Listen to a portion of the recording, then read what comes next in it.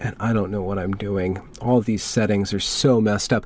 Hello, this is Benjamin Boyce, and welcome to the Voice of Reason podcast, or the under-contented YouTube channel of Benjamin A. Boyce.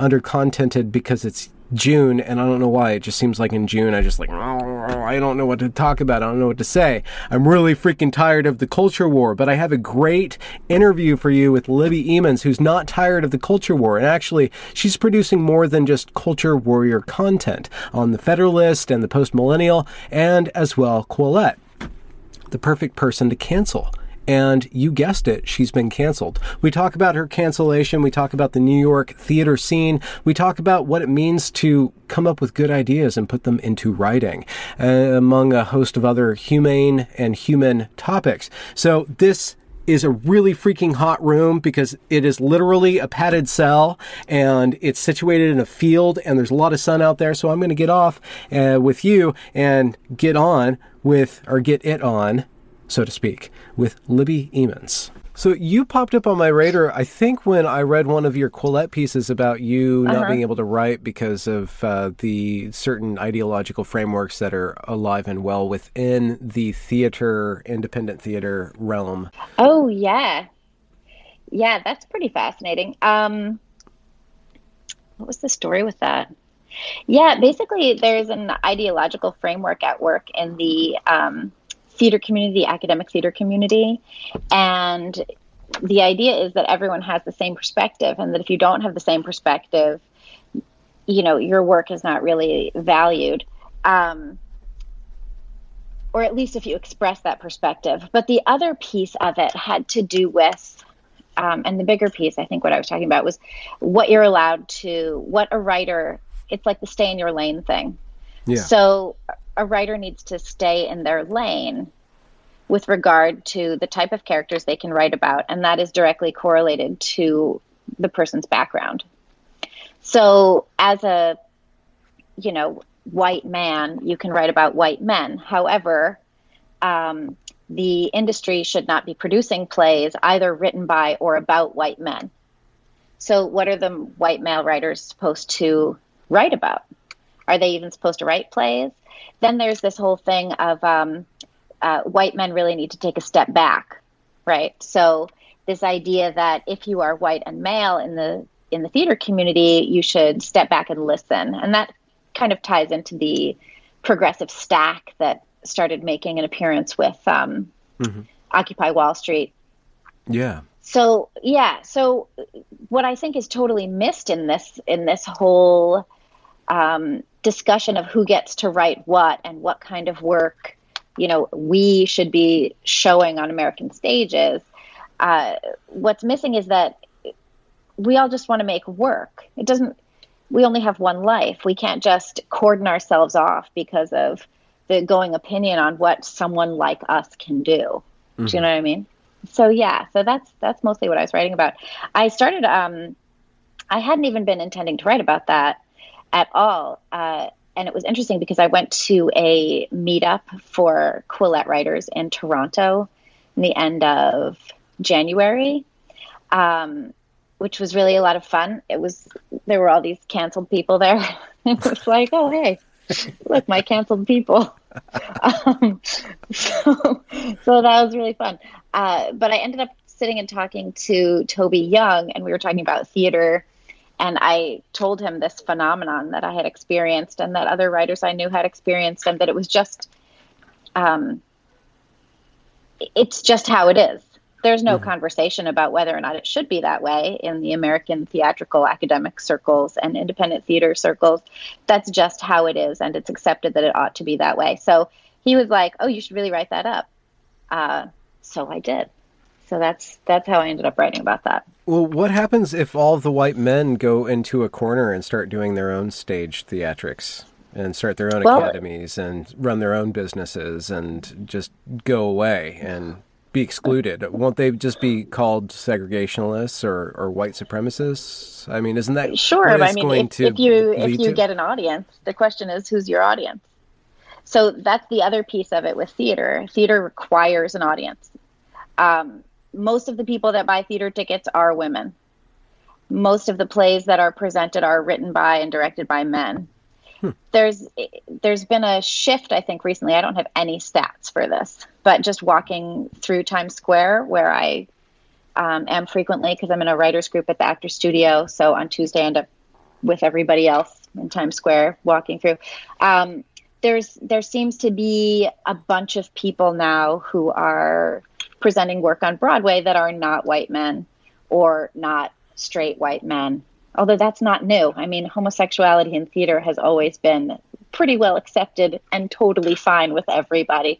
But I'm seeing more women directors, I think, on Broadway, more women writers. And that's pretty cool. Mm-hmm. The best work should be the work that comes forward. Yeah. Yeah. Yeah. But if the whole thing with theater is about an audience. So what happened with my theater company where I basically got kicked out and then they closed. I've had friends who say, oh, well, I would still do work with you. I would be glad to do work with you. You know, we should get something together. And I'm not going to produce something if I have a feeling that it's going to be a huge pain in the ass to get audience. It's already difficult to get audience. It's already difficult to get people to come out. Everyone would rather just stay in their house and watch Netflix. And in New York, it's so annoying because everybody lives really far away. So we used to have a thing where all the artists would end up downtown. So you'd be in the West Village, you'd be in the East Village, Lower East Side, whatever, Nolita. Artists would be hanging out. And if you wanted to go see your friends, you would go to a bar and you'd see everybody. But now what we have is a New York indie artist diaspora. Every neighborhood has artists in it. And they are doing their work wherever they can find space. Often for the audiences that will go to that neighborhood, and the localized places where artists used to just all meet up are not there anymore. So if you're trying to produce work downtown in New York, you have to find a place where everyone's going to be willing to come from. Astoria, which is on the subway 2 hours from where I am in South Brooklyn, or Washington Heights, or wherever it is that everybody lives. And then everyone's going to want to turn around and make sure they catch the last express train home because we just all live so far apart. Even in the 2000s, after the mass exodus to Williamsburg, you still had Williamsburg and the Lower East Side as places where everyone would go hang out. Then Williamsburg became less of an arts community. So now it's artsy, right? But $2,000 one-bedroom apartments. So then people moved to Greenpoint, Bushwick, Ridgewood, and eventually there was no place that was a local hub for artists. Now I guess it would be kind of Bushwick-ish. Like Bushwick, there's a lot of artists out there. When you go out there, there's good happy hours and interesting shows that you can go see, like at House of Yes or the Bushwick Star. But it's still not, and maybe it is for the young people out there. Maybe it's localized for them. But it used to be all ages. I mean, we'd go downtown to hang out and we'd see Taylor Mead, who was part of Andy Warhol's Factory, where this crazy homeless poet called Bingo Gazingo would be performing. And he always did this poem about J-Lo and how he wanted to sleep with J-Lo. And it was so weird. But I don't know where you go to see a guy like Bingo Gazingo anymore. Yeah. I don't know if that's even possible. Taylor Mead eventually, he got kicked out of his apartment and he basically died from that. You know, his apartment was his heart. Yeah. Yeah. So it's really difficult to make an upfront investment of your time and all that travel to produce something, and then to ensure that not only can you get all the pieces together, but can you get the audience together after that. And if they don't like you anymore because you said something about how men aren't women, there's absolutely no reason to try and produce anything at all. Did you literally say that? Or are you just using Did that I as an say example? that you men actually, aren't women? Did you say that? Oh, that turned into a problem for me as well. You're one of those people who said that. Oh, yeah. I am one of those people that said that. In writing about politics, I don't want to use that disparagingly. It just seems like you have a lot of work that talks about political things. Yeah. Or I would at call least it culture, but okay, yeah. Well, there's a political cultural crossover, and I just wonder, if you have any thoughts about what you've learned about theater and how we are performing politics, and if there's like kind of a critique or an understanding that you bring to what you see going on in current discourse, let's say around political or cultural actions that have a theatrical nature to it or could be understood theatrically. I do think that there is a very performative aspect to culture. And I think that a big thing that's going on is that we're all constantly vying for control of the narrative. That's the most important thing that's going on. When a story breaks, one of the first things you hear is, don't think about the story this way, think about it that way. Don't use this kind of word, use this kind of word to describe the story. And it's all about feeding how we talk about things and how we structure the story of the news as opposed to what the news actually is. More important than any story is how it's told. Yeah. And I think that this is a wild time to be writing culture because of that. Because there's whose narrative's going to win. And then you even can see some of the stuff in real time happen. So when Trump started saying fake news, it was, this stupid thing. And we all were like, fake news. Like that's some bullshit, what he's talking about there. There's no fake news. He's making it up. And now people say fake news, to their friends, they're like, you said you were going to meet me at 7. That's fake news. Yeah. It's, completely embedded in our parlance. Yeah. So, but we can't go through the news without some sort of structuring happening with the information. Like the information has to be structured some way. And so I suppose over time so I do that. I do reportage, or at least I do a lot of editorializing, or I respond to editorializing stuff. And I play the narrative battle game. I don't know if it's a culture war, but it is a narrative tussle. And it's certainly fun. Over time, yeah, it's fun. Like I get into a contention with an idea or a viewpoint that I don't like, and I wrestle with that, and then the byproduct is that which everybody sees and digests, and then wrestles with or agrees with. But over time, it becomes apparent that I start to slide towards one side of the narrative, or start sliding to this other side of the narrative. And I don't know if I necessarily want to end up in any one camp, but I do, my biases, liberally construed and not progressively construed, but I'm just like my basic makeup starts to develop a pattern of what I'm attracted to, what I'm attracted against, I guess is the way that I select what I do talk about, because I'm attracted against that thing. Right. Yeah, I know what you mean. So I just wonder, like, what do you think about, like, as a writer, like, on this cultural stage, on this news-ish political stage, like, like do you have, like, thoughts about how your narrative starts to form, or how it's been forming, and how you try to violate like your own narrative in a way? Yeah. Like in a personal sense? Yeah. I pretty much try and question everything. So if I have, like, what was it the other day? So here's an example of something. So in New York City, the Bill de Blasio, he's our mayor. He, I guess he's running for president with like 25,000 other people. Hey, I have $1. I'll donate to your campaign if you want. Yeah, go ahead. So, okay. Yeah. So there's these, so his administration started this new thing where there are these subway advertisements for naloxone, which is the thing that will, sort of like an EpiPen for fentanyl overdoses.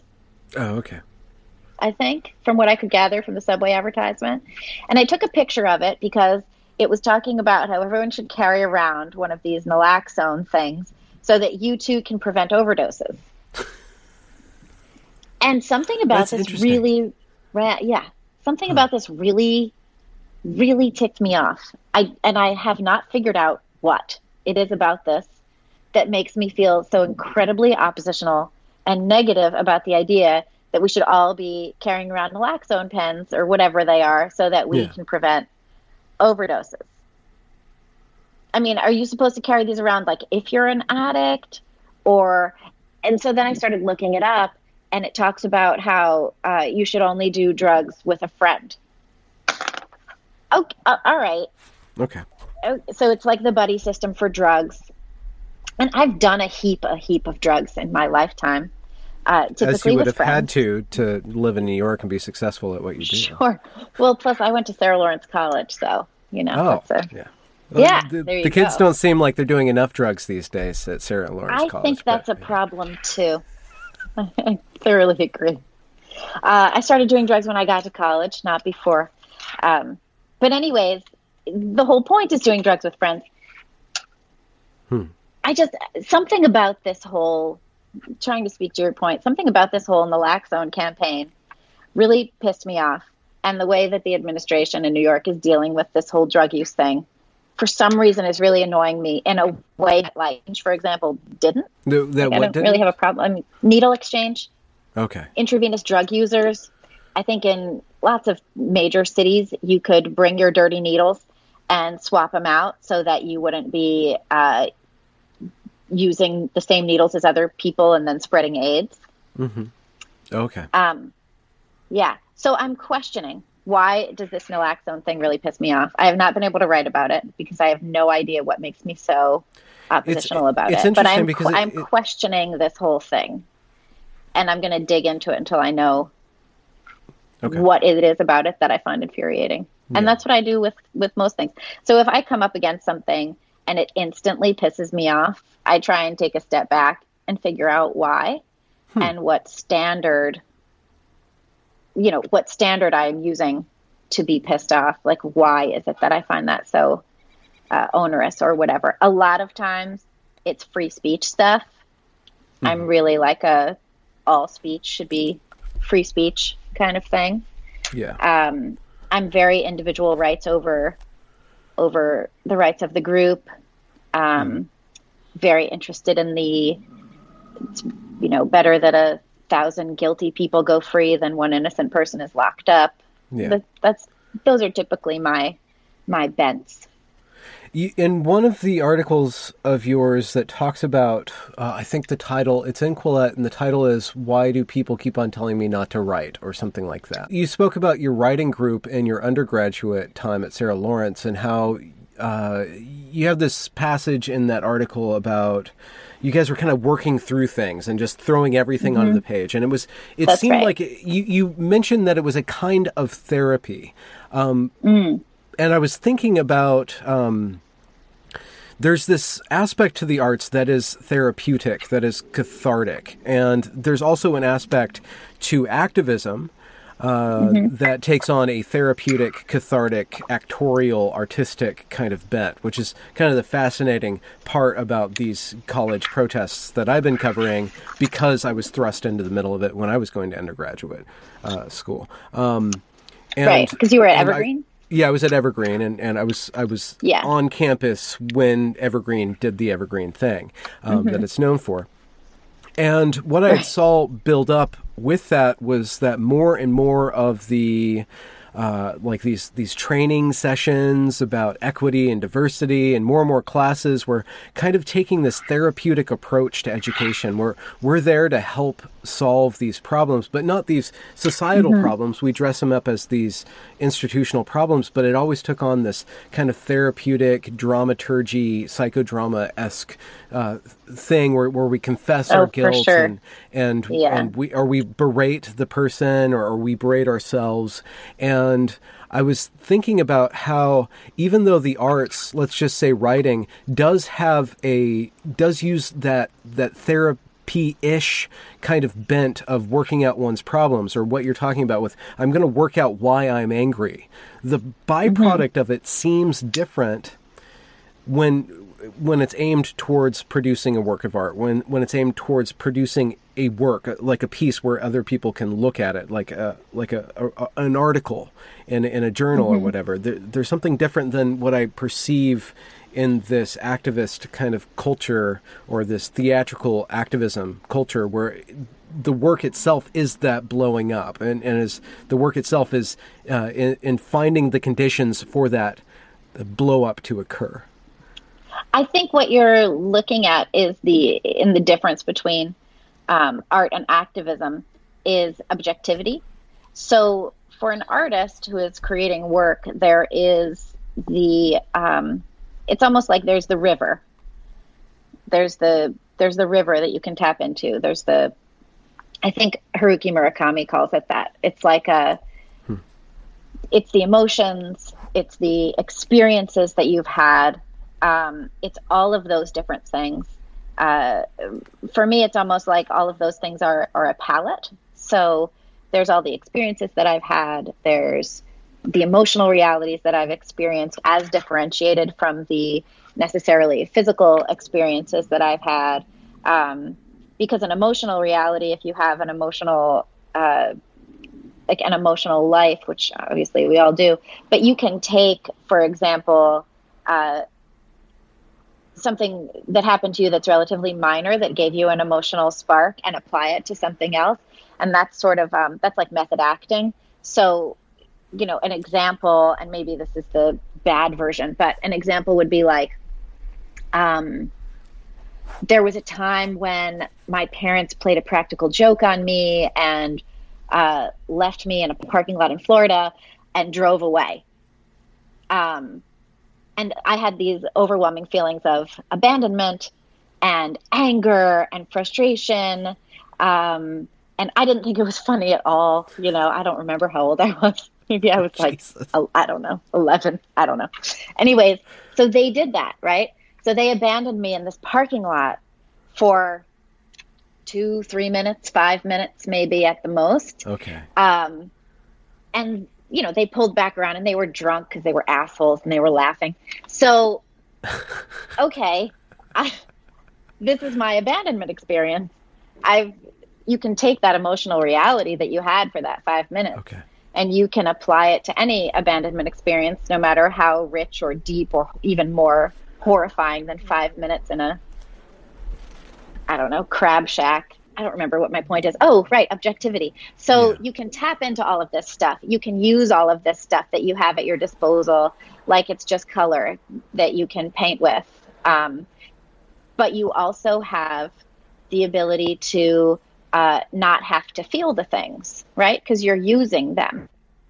You know what I mean? Having a weird day. I'm sorry. No. That's interesting. So there's a removal. So you can use all this stuff. The removal is in that you are using the thing. It's not a detachment. It's right. You're using the thing. Yeah. These pieces of my life, a lot of the work I infuse with my own personal experiences and emotional reality, as well. Like, I was really happy. I reviewed Rocket Man recently, which I loved this film. I just read that. But I infused it. Yeah, I infused that with like a lot of my own emotional reality and things that I've experienced because the film, I really loved that film. Anyways, but you can use that stuff. So then you have this objective frame of mind where you're looking at, to go back to my example, the experience of abandoned color, cadmium yellow over here. And you are painting with it. You are using that, whether you're writing fiction, you can now apply your abandonment experience, whether you're writing a song or you're, painting, whatever it is, you can use these things.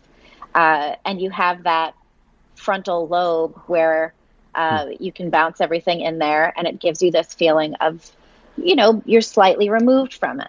I had an experience. I was at a dinner and I was talking to Deborah So, and I was telling her how my mom is reading my blog and she keeps reading my work and then calling me and saying things like, "Oh, honey, are you okay? I didn't know you felt this way." And I'm like, "Mom, I don't feel that way. I wrote it down. That doesn't mean I'm feeling this stuff. Okay. Like I wrote it down, because you don't need to, and you can feel it when you write it, but then you don't need to hang on to it because it's in service to a product. It's in service to, a work product. It's to be shared. But then with the activism, there is no product. The product is the outrage. The product is the spreading of awareness, which you can only do with your loudest voice. There's also this trend now in arts where the new thing is, maybe a couple of years old, probably since Trump, right? The idea is that things are so bad right now that all of the artwork needs to be in service to resisting and opposing Trump. So instead of calling themselves artists, people are now calling themselves artivists because they're art activists. Yeah. And the work is way less funny. It has way less of an emotional punch. It super takes itself seriously. Yeah. And it doesn't have the same kind of removal. And I first experienced this. There's this project called 1 Minute Play Festival, and it happens all over the country, and it's run by this little company, and that's like their whole thing. That's what they do. And there was what's called a rapid response shortly after Trump. There was this like rapid response 1 Minute Play Festival. And there was like a whole meeting on a whiteboard, and it was super intense, and everybody had to resist everything. And the work was short, but it was so heartfelt and not serious. Yeah. I mean, not funny. It was definitely not funny. It was very serious. And all it was about was resistance without any real substance underneath it. Yeah. Okay. So I think that's what happens. That's the difference between when you're creating something. Because when you're creating something, you don't really care about anything else but the thing you're creating. Sorry if you can hear that helicopter. I don't know what's going on. That's fine. Yeah. You don't care about anything but the thing you're creating. Like when I'm writing an article on something, the only thing I care about is that it's a good and honest article. Okay. That it's clear and forthright. That's what I care about. There's this and a good read, that it's a good read. That's the most important part. Yeah. There's this interesting aspect of what you were just saying to capitulate that, or no, to condense it all. You were saying it seems like when there's a lack of removal in the artist, it leads to a lack of connection somehow between the art and the audience in this weird way. I think that makes sense. It makes me think of fledgling artists or really young I guess high school drama people, where they put so much anger into that angry statement that there's nothing but that act of acting anger. There's this interesting, almost kind of Zen or this kind of like this contemplative tradition or this mystic tradition where the more you can remove yourself from what you're providing, the more what you're trying to provide has room to actually connect to the other. I think that makes sense. People. Yeah, I think that makes sense. There has to be that space of removal, because otherwise you're not communicating anything. Yeah. You're just expressing. Yeah. And it's the act of removal that makes it so that you are communicating as opposed to just expressing. It's like a primal scream doesn't do anything for the person who's hearing it. Yeah. Yeah. Yeah. Which is interesting, because it seems like, to go back to the first thing that you were describing about that perspective, or that enforced perspective within that little theater community, where everybody has to have the same perspective, that everybody can only have their own perspectives, which kind of goes into this: what is it to actually describe another human being's experience? Is it just all these different factors or vectors of oppression? And I know that intersectionality isn't the intersectionality. The original, there's an academic intersectionality, right. And there's this other intersectionality. There's this derogatory or derivative intersectionality. Well, the academic intersectionality, yeah. But the first description made a lot of sense, and it was like, I forget who it was. Was it a woman in California? Yeah, who was describing an actual phenomenon. And I think we run into trouble when we take these things that are actual phenomenons and decide that we can apply them all over the place and with every conceivable iteration. Like if you look at the civil rights movement, right? And which was hugely important and integral to American development as a egalitarian society. Yeah. So if you look at the way that went down afterwards, so you had and where we landed with like PC and all that stuff, what we ended up with was the language of racism being applied to all these other aspects of identity, all these other like identity groups. And it really only works with racism. Could you give an example? Like, are you talking about like the LGBT community? Yeah. So all of that stuff. So if you look at, okay, so by the time I was in high school, it was the 90s. Nobody had time for anybody to be racist anymore. Good, right? Nobody should be racist by the time it's the 1990s. It's just, it doesn't even make any sense. It's a completely irrational way to live your life. So there was this thing where it would be like, I remember I had this friend, Aaron, and he was talking about how he had met somebody who was racist in college. And he was explaining how he was thinking as he was talking to this guy, please stop talking before I have to hate you. Right. Because the guy was like this racist guy from the South or whatever. And you just kind of have to be like, stop being racist. This is horrible. I can't even talk to you. You're so racist. It's terrible. That makes sense.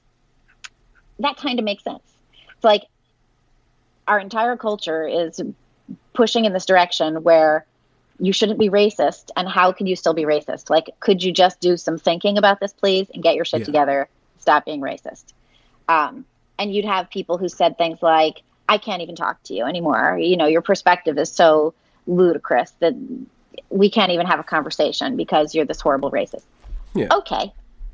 That doesn't work with all the other things, right? So if you're then at a party and you're talking to somebody and you're discussing, you know, we can go back to the abortion thing, for example, because that's everywhere. And there's the states that are like, no abortion after 5 seconds from conception. And then there's the states that are like, you can kill your baby when they're 20. You know, it's like there's no anyway. So, but with abortion or whatever, you'd see people at parties in the 2000s having conversations about political ideas, not racism. And the language of anti-racism, of I can't even talk to you anymore because you're racist, became I can't even talk to you anymore because we disagree and you're triggering me. Yeah. That's not where that kind of language belongs. That language belongs with the civil rights movement and anti-racism, which are hugely essential. And you can't apply it to everything.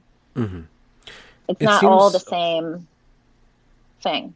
It seems like what you're pointing to, and this is something that I've thought about too, and there's a number of different ways to thinking about this, but there's a legacy of that we inherited from the civil rights movement, and in order to and there is work to do to continue softening boundaries and allowing people to recognize each other as people.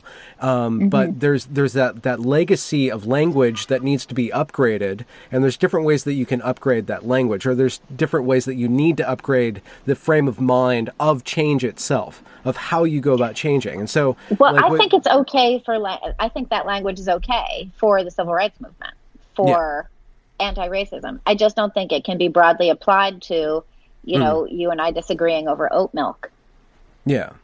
Okay. Yeah. So are you saying that in a certain respect with that small community that you were or still are involved in that theater community, that there is a rigidity of thought that is kind of inherited from some sort of progressive tradition or some sort of like... I do think so. And I think that it's not just inherited, but I think it's self-sustaining and increasing. Really? And what is it about this that makes it sustain and increase? To use that viral metaphor, what keeps it self-perpetuating? I think what's doing it right now is the political discourse of vying for control of this narrative. Nobody reads the other side. So when I first published in Quillette, the article that eventually became what got me kicked out of my theater company, I published that in July of last year, and no one in the theater community really read it until October, and that's when the shit hit the fan. It like took that long because no one reads outside their bubble. Yeah. Okay. Yeah. So, moving towards solutions, Is there a way to tell stories that opens up narratives that causes the narrative war to take on a different form? Do you have any thoughts about how we can go about? What do you mean? If we are all vying for narratives, or if there are these narratives that are vying out there for control over what's happening or how to frame what's happening, is there the possibility of a narrative or even a narrative style that turns that conflict of how to define things and how to look at the world into like some sort of generative? I'm just saying, how do you tell a story to people to get them to want to read other kinds of stories? How do you write about political issues in a way that opens up discourse and doesn't just reify a certain interpretation or falls into a stack of reification of certain interpretations? Oh, well, it's all the stuff nobody wants. It's nuance. It's considered research. It's finding reasonable points in your opposition's perspective. Mm-hmm. Have you been successful in doing that and implementing that? Oh, I have no idea. I try and write as honestly as possible. Okay. So that's been my main goal, is to just be, honesty is the only word for it. Honesty, I guess, as differentiated from, maybe as differentiated from truth. So I think there's honesty of experience. I think there's honesty of emotional consideration. I think there's honesty within moments, honesty of uncertainty, I think. And that's what I've always strived to do in my artwork. And I think that what's important there is that we meet each person where they stand. So instead of looking at an individual and saying like, oh, this person's identity markers are X, Y, and Z, you just meet them where they stand without any real consideration for what their identity markers might be. I don't know why we're always front and center trying to make ourselves clearly aligned with specific identities that in and of themselves have political perspectives. It's like everyone's got to come out, right? Like everyone's got to come out with an identity at this point. And you have, like, when you come out with an identity, it has to align with who you are, but then you have to align with what it is. So it's a double thing. Like an identity has to accept you as belonging to that identity as much as you have to accept that identity for yourself. Like the person who identifies gains something by identifying with an identity group. Yeah. And the identity group must gain something by, and I don't think that this is like, nobody's trading cards, you know what I mean? Like there's no sign-up sheets. But the identity group must also gain something by having that individual as part of the group. So what is that social transaction look like? Yeah. I'm really interested in that. I've interviewed a number of detransitioned females who tried out being men to different degrees, chemically or socially or just fashion-wise, and talking about how they plugged into this kind of identity group, this queer trans identity group, and they became activists, and they just started being involved in that, and then they just started to assimilate more and more of their personality. And then when they decided that transitioning to male wasn't for them, they also had to transition out of the entire identity group and everything that had been built into them on a software level, not just purging the testosterone from their system, but they had to renegotiate their own relationship to themselves, and then have to deal with the fallout of undocking from that identity group. That's more explicit. That makes so much sense. Yeah. I think you can say that about a lot of things too. Like I think that happens in a relationship too. Yeah. I was married for 20 years, and like the sort of emotional disentanglement habits that I had that were directly related to whatever behaviors in our marriage. I'm like, whoa, that's not. And it is like an undocking. It's like a changing your mental process. Yeah. In order to in order to like get back to who you are. Yeah, I just wonder, But like yeah, with I a think relationship, you gain another person in your life, and you guys do co-processing right, and stuff. So it's a very direct and then like an right. ongoing and a Yeah, very deep, pervasive like negotiation that's never yeah, really ends. But yeah. It when we're never really talking about does. like a group identity, that takes on a whole nother layer to it. Like with Right. your And what is that? theater, your Hmm. group with theater was all around producing plays, like nominally, or at least Hmm. at the base Yeah. material level. And That's what it was writing, about, and and writing and plays, writing. and performing plays, and Yeah, going to see plays, going for drinks after plays. That was my whole friend group. yeah. And so there's an Yeah. identity with that, but that identity is Hmm. formed and performed through action, through activity. Hmm. That's right. Not just like you can't just walk down a street and say, "Oh, that person's a playwright." Like that's kind of Right. an invisible But identity there. there was also some required performance within the community. Hmm. So when I published with Quillette and I talked about trans ideology and transhumanism, which the piece was about transhumanism, um, a lot of the comments that I got back were to educate myself properly with regard to critical gender theory. Yeah, So there must be a reason why I had these views, and they must have been that I was not properly educated. So the performative aspect would have been that I went and further educated myself with regard to critical gender theory, and then came back to the group and said, oh, I was wrong. You were right. I have read the critical gender theory. Now I understand, and I will come back into the fold and perform your views for you so that you do not have to think that, there's a mistake with the views. It was just a yeah. mistake with me. Do you have any And thoughts of that's, how that crept yeah. in, that way of thinking of education as basically this person is ignorant because they don't agree with me, which seems a pretty ignorant stance to take, that everybody Yeah. is different than they. Yeah, I don't know.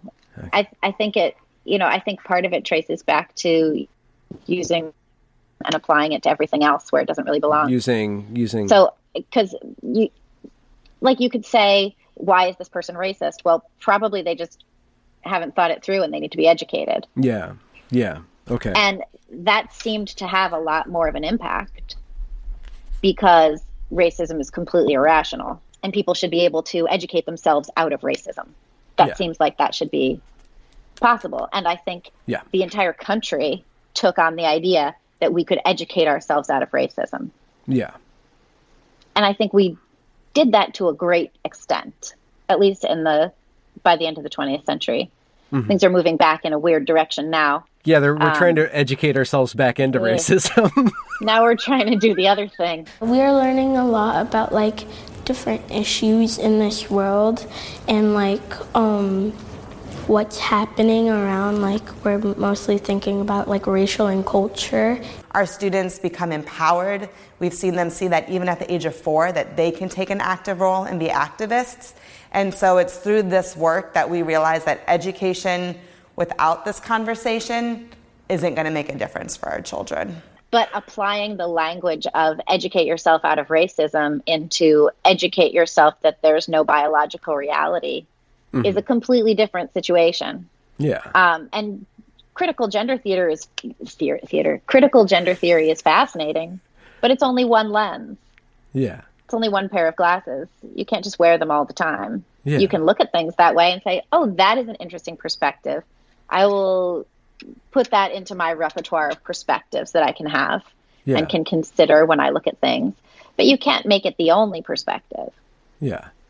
It really does seem that I was just thinking today about the impact that racism, the story of black and white racism in America, or the story of blacks and whites in America, has such a powerful impact on our culture that it's one dominant narrative that has its tendrils in everything. I was thinking about that, and how do we start trying to think about a different narrative? Is there any other narrative than that? Are we all just beholden to working this out in 1,000 different iterations and versions and every aspect of our life? Because it does seem like it has such a capture, or it has captured so much of our imagination and our emotions, and there's good reason for that. It's got real powerful weight to it. But it does seem like you're saying to that narrative kind of oversteps its bounds or has an impact in places where it doesn't work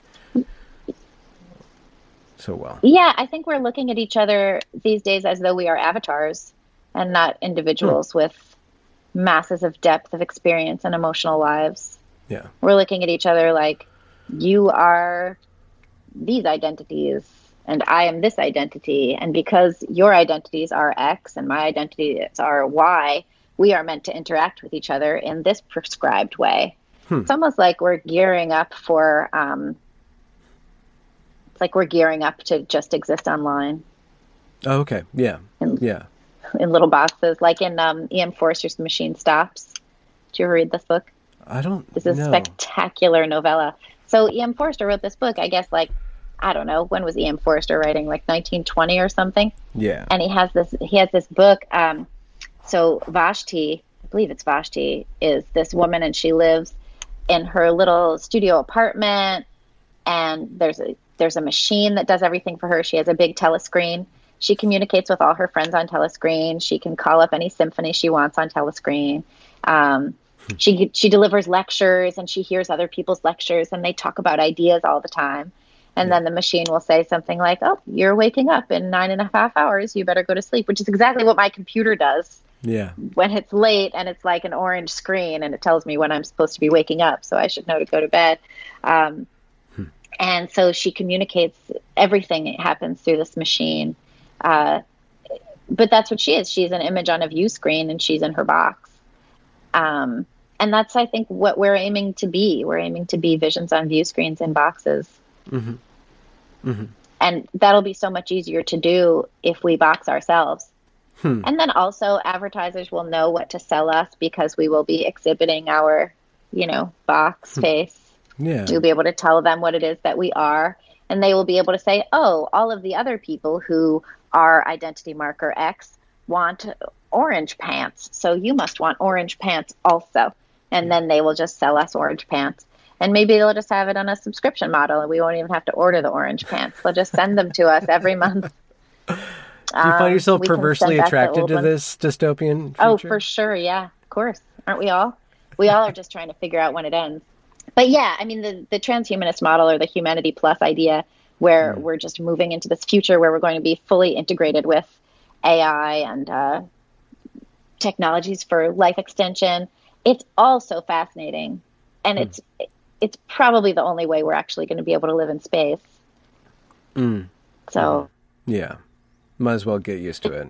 I'm, of course, super attracted to the apocalyptic dystopia. I think everyone is. We all just want to know how it ends. I want to know how it ends. My biggest regret about not living forever is not getting to see how humanity comes to its final conclusion. Like, that's what I really want to know. Oh, wow. Yeah, I'm feeling crazy. So, where do you see your writing going at this point? Do you think you're going to be moving into long form pieces? Do you think have you done books? I didn't actually check. I'm assuming, but probably. I haven't published any books. No, I've written probably 15 or 20 full length plays. Okay. I've written dozens and dozens and dozens of short plays.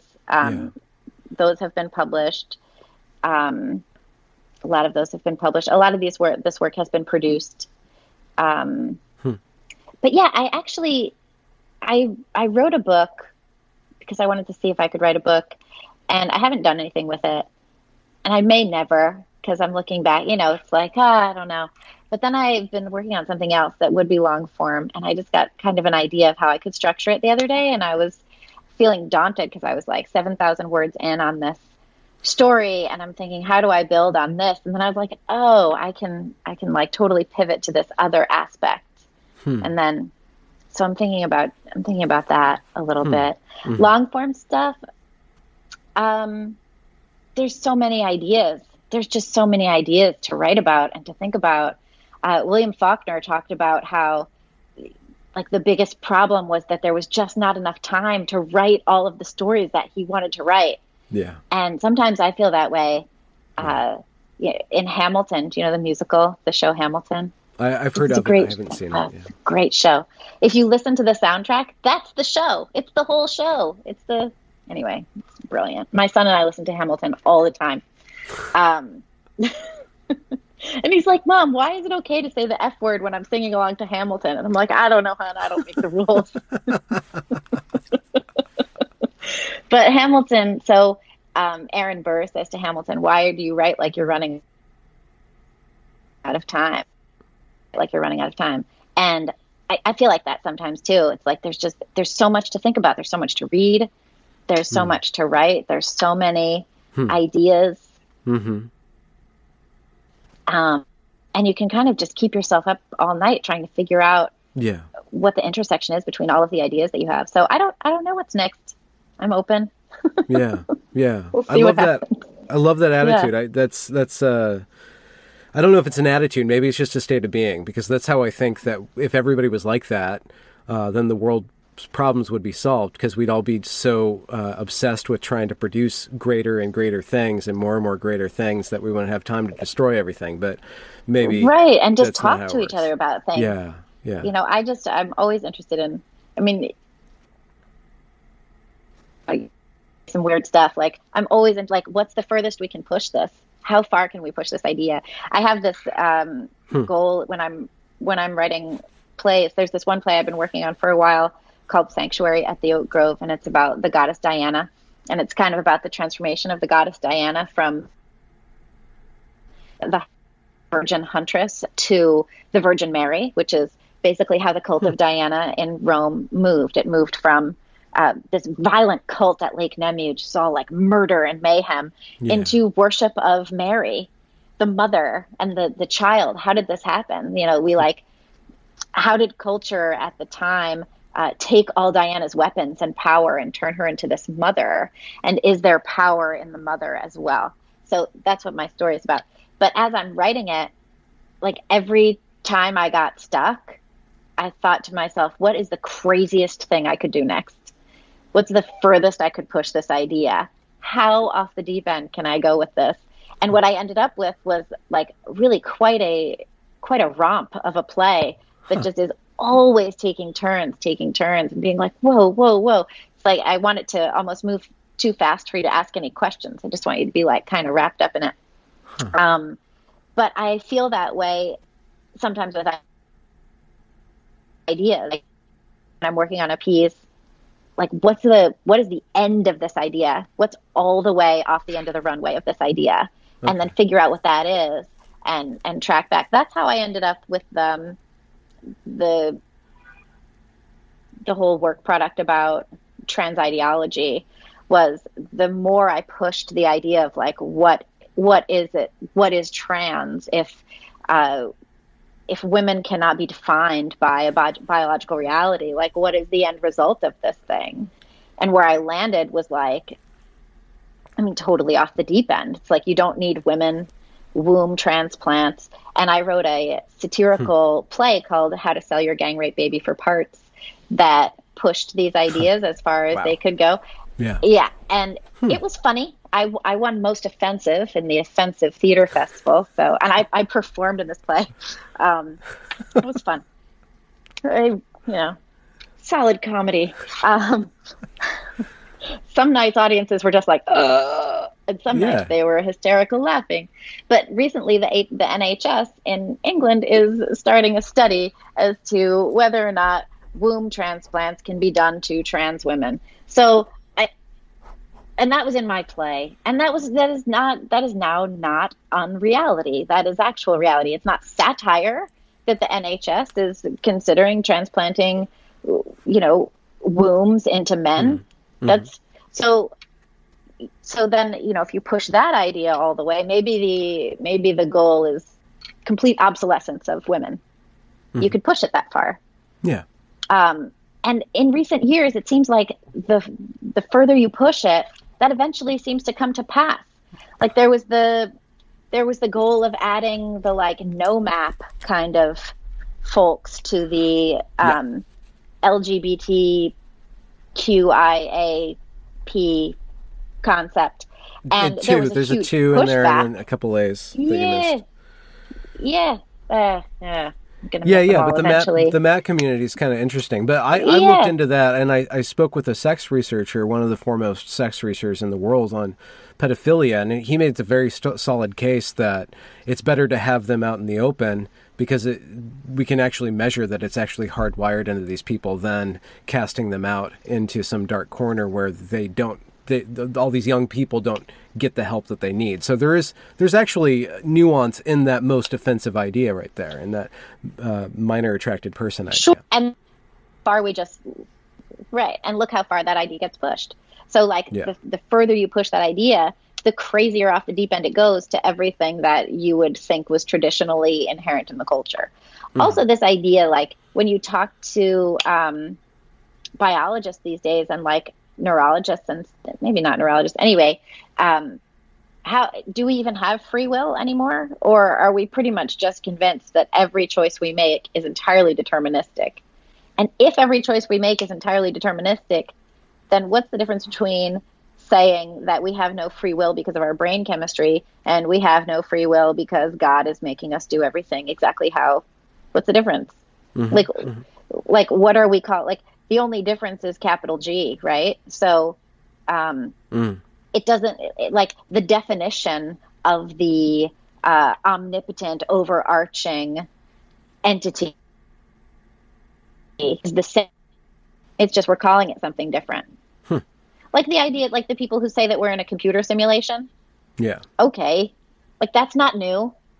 That's God, right? That's the same. Yeah. Yeah. So, yeah, I find that fascinating too, that we just keep renaming the thing that we believe is in total control of us so that we do not have to take personal responsibility for ourselves, our culture, and our actions. Yeah, yeah. Well, I mean, without free will, what do we do with the justice system? I mean, there's huge implications when we say that we don't have free will. And then it's just Kafka's Penal Colony, like just ship them over the wall. And write on their backs. I just have that image in my tattoo head. I can't get that out of my head either. It's like the spit where the person is just, the crime is tattooed on their body over and over and over again. I was reading The Hunger Artist this morning. So. Is that's the Kafka thing? Yeah. What happens in that one? Is it very Kafkaesque? Oh, I was reading it because, well, sure. Yeah, because it's Kafka. It's the definition. I was reading it because of this young woman in the Netherlands who just starved herself to death. And I thought, like, I wonder if that's similar to, and I decided that I wasn't going to write about it at all. But so I was looking at, because it's just too horrible. I'm opposed to suicide in all its forms. So I think life is a gift. I think every life is a chance to experience joy and love and light, even just for a moment. My grandmother had it's a sidebar. She had a baby that was born and they said it was going to die right away. She told me the story way late in her life. So she was in the hospital. They said the baby boy he wasn't going to make it, and they whisked him away. And they told her that he died. So they said, "Do you want to hold him?" And she said, "No." She said, "No." And they took the baby, and he died. Maybe he was sold into slavery. I have no idea. Sorry, that's a terrible joke. I guess it could be true. So this idea that she didn't want to hold the baby, and this was a huge regret. This haunted her, that she didn't hold this baby. I feel like if even only for a second, the child had experienced a mother's love, even if only for a second, then that is a life that is worthwhile. Any life with the opportunity for love like that, I think is, so I think that's the only point. I think that's the only reason to be alive, is to experience love. So I was reading The Hunger Artist and I decided not to. Can I just pause for just one moment and just say that in the span of about 10 minutes, you went from like, gang rape, baby disposal to a very touching story about mother's love. That's my brand. I don't know if gender is a That's my spectrum, whole but thing. your sense of reality sure does have I know a breadth. it goes all over the place. Yeah, I went to art school, so anything that I'm doing with regard to journalism and writing this kind of work is entirely informed by an artistic perspective. Could you encapsulate that? What is the artistic perspective? The artistic perspective is that is it goes back to the idea of honesty, of just being really honest in every moment and expressing the emotional reality, not as though it's necessarily accurate in some sort of objective way, but acknowledging its existence and having that be part of it. Yeah, I think that's really important. I just don't know what else we're doing out here. Yeah. If not trying to communicate in a real human way. There's the work that is all about outrage and driving up Twitter numbers and yelling at everybody. And I guess that's all good for the bottom line.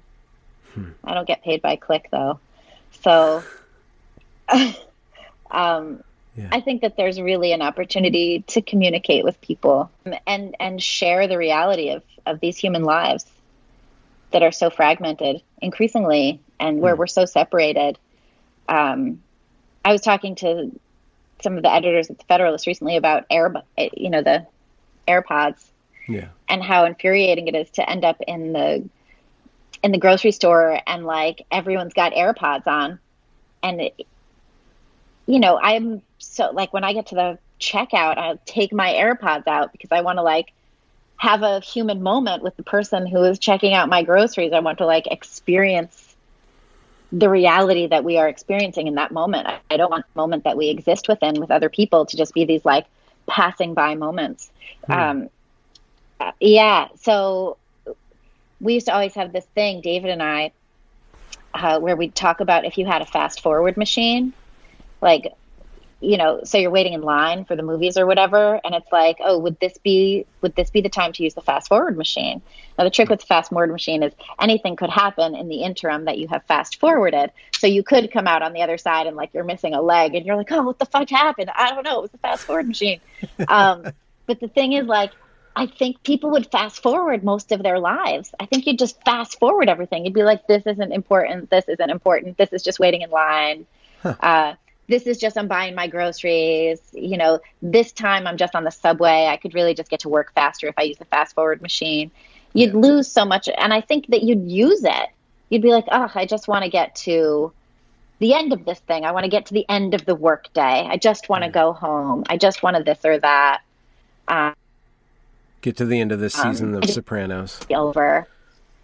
Whatever it is, And then your life is over and you fast forward the whole thing because you didn't take any time in the little stupid moments to like exist in the reality of your life with the people who people that reality with you. So to get back to what I was trying to articulate with you going from gang rape baby selling to gang rape babies to touching grandma dead on arrival regret. Babies,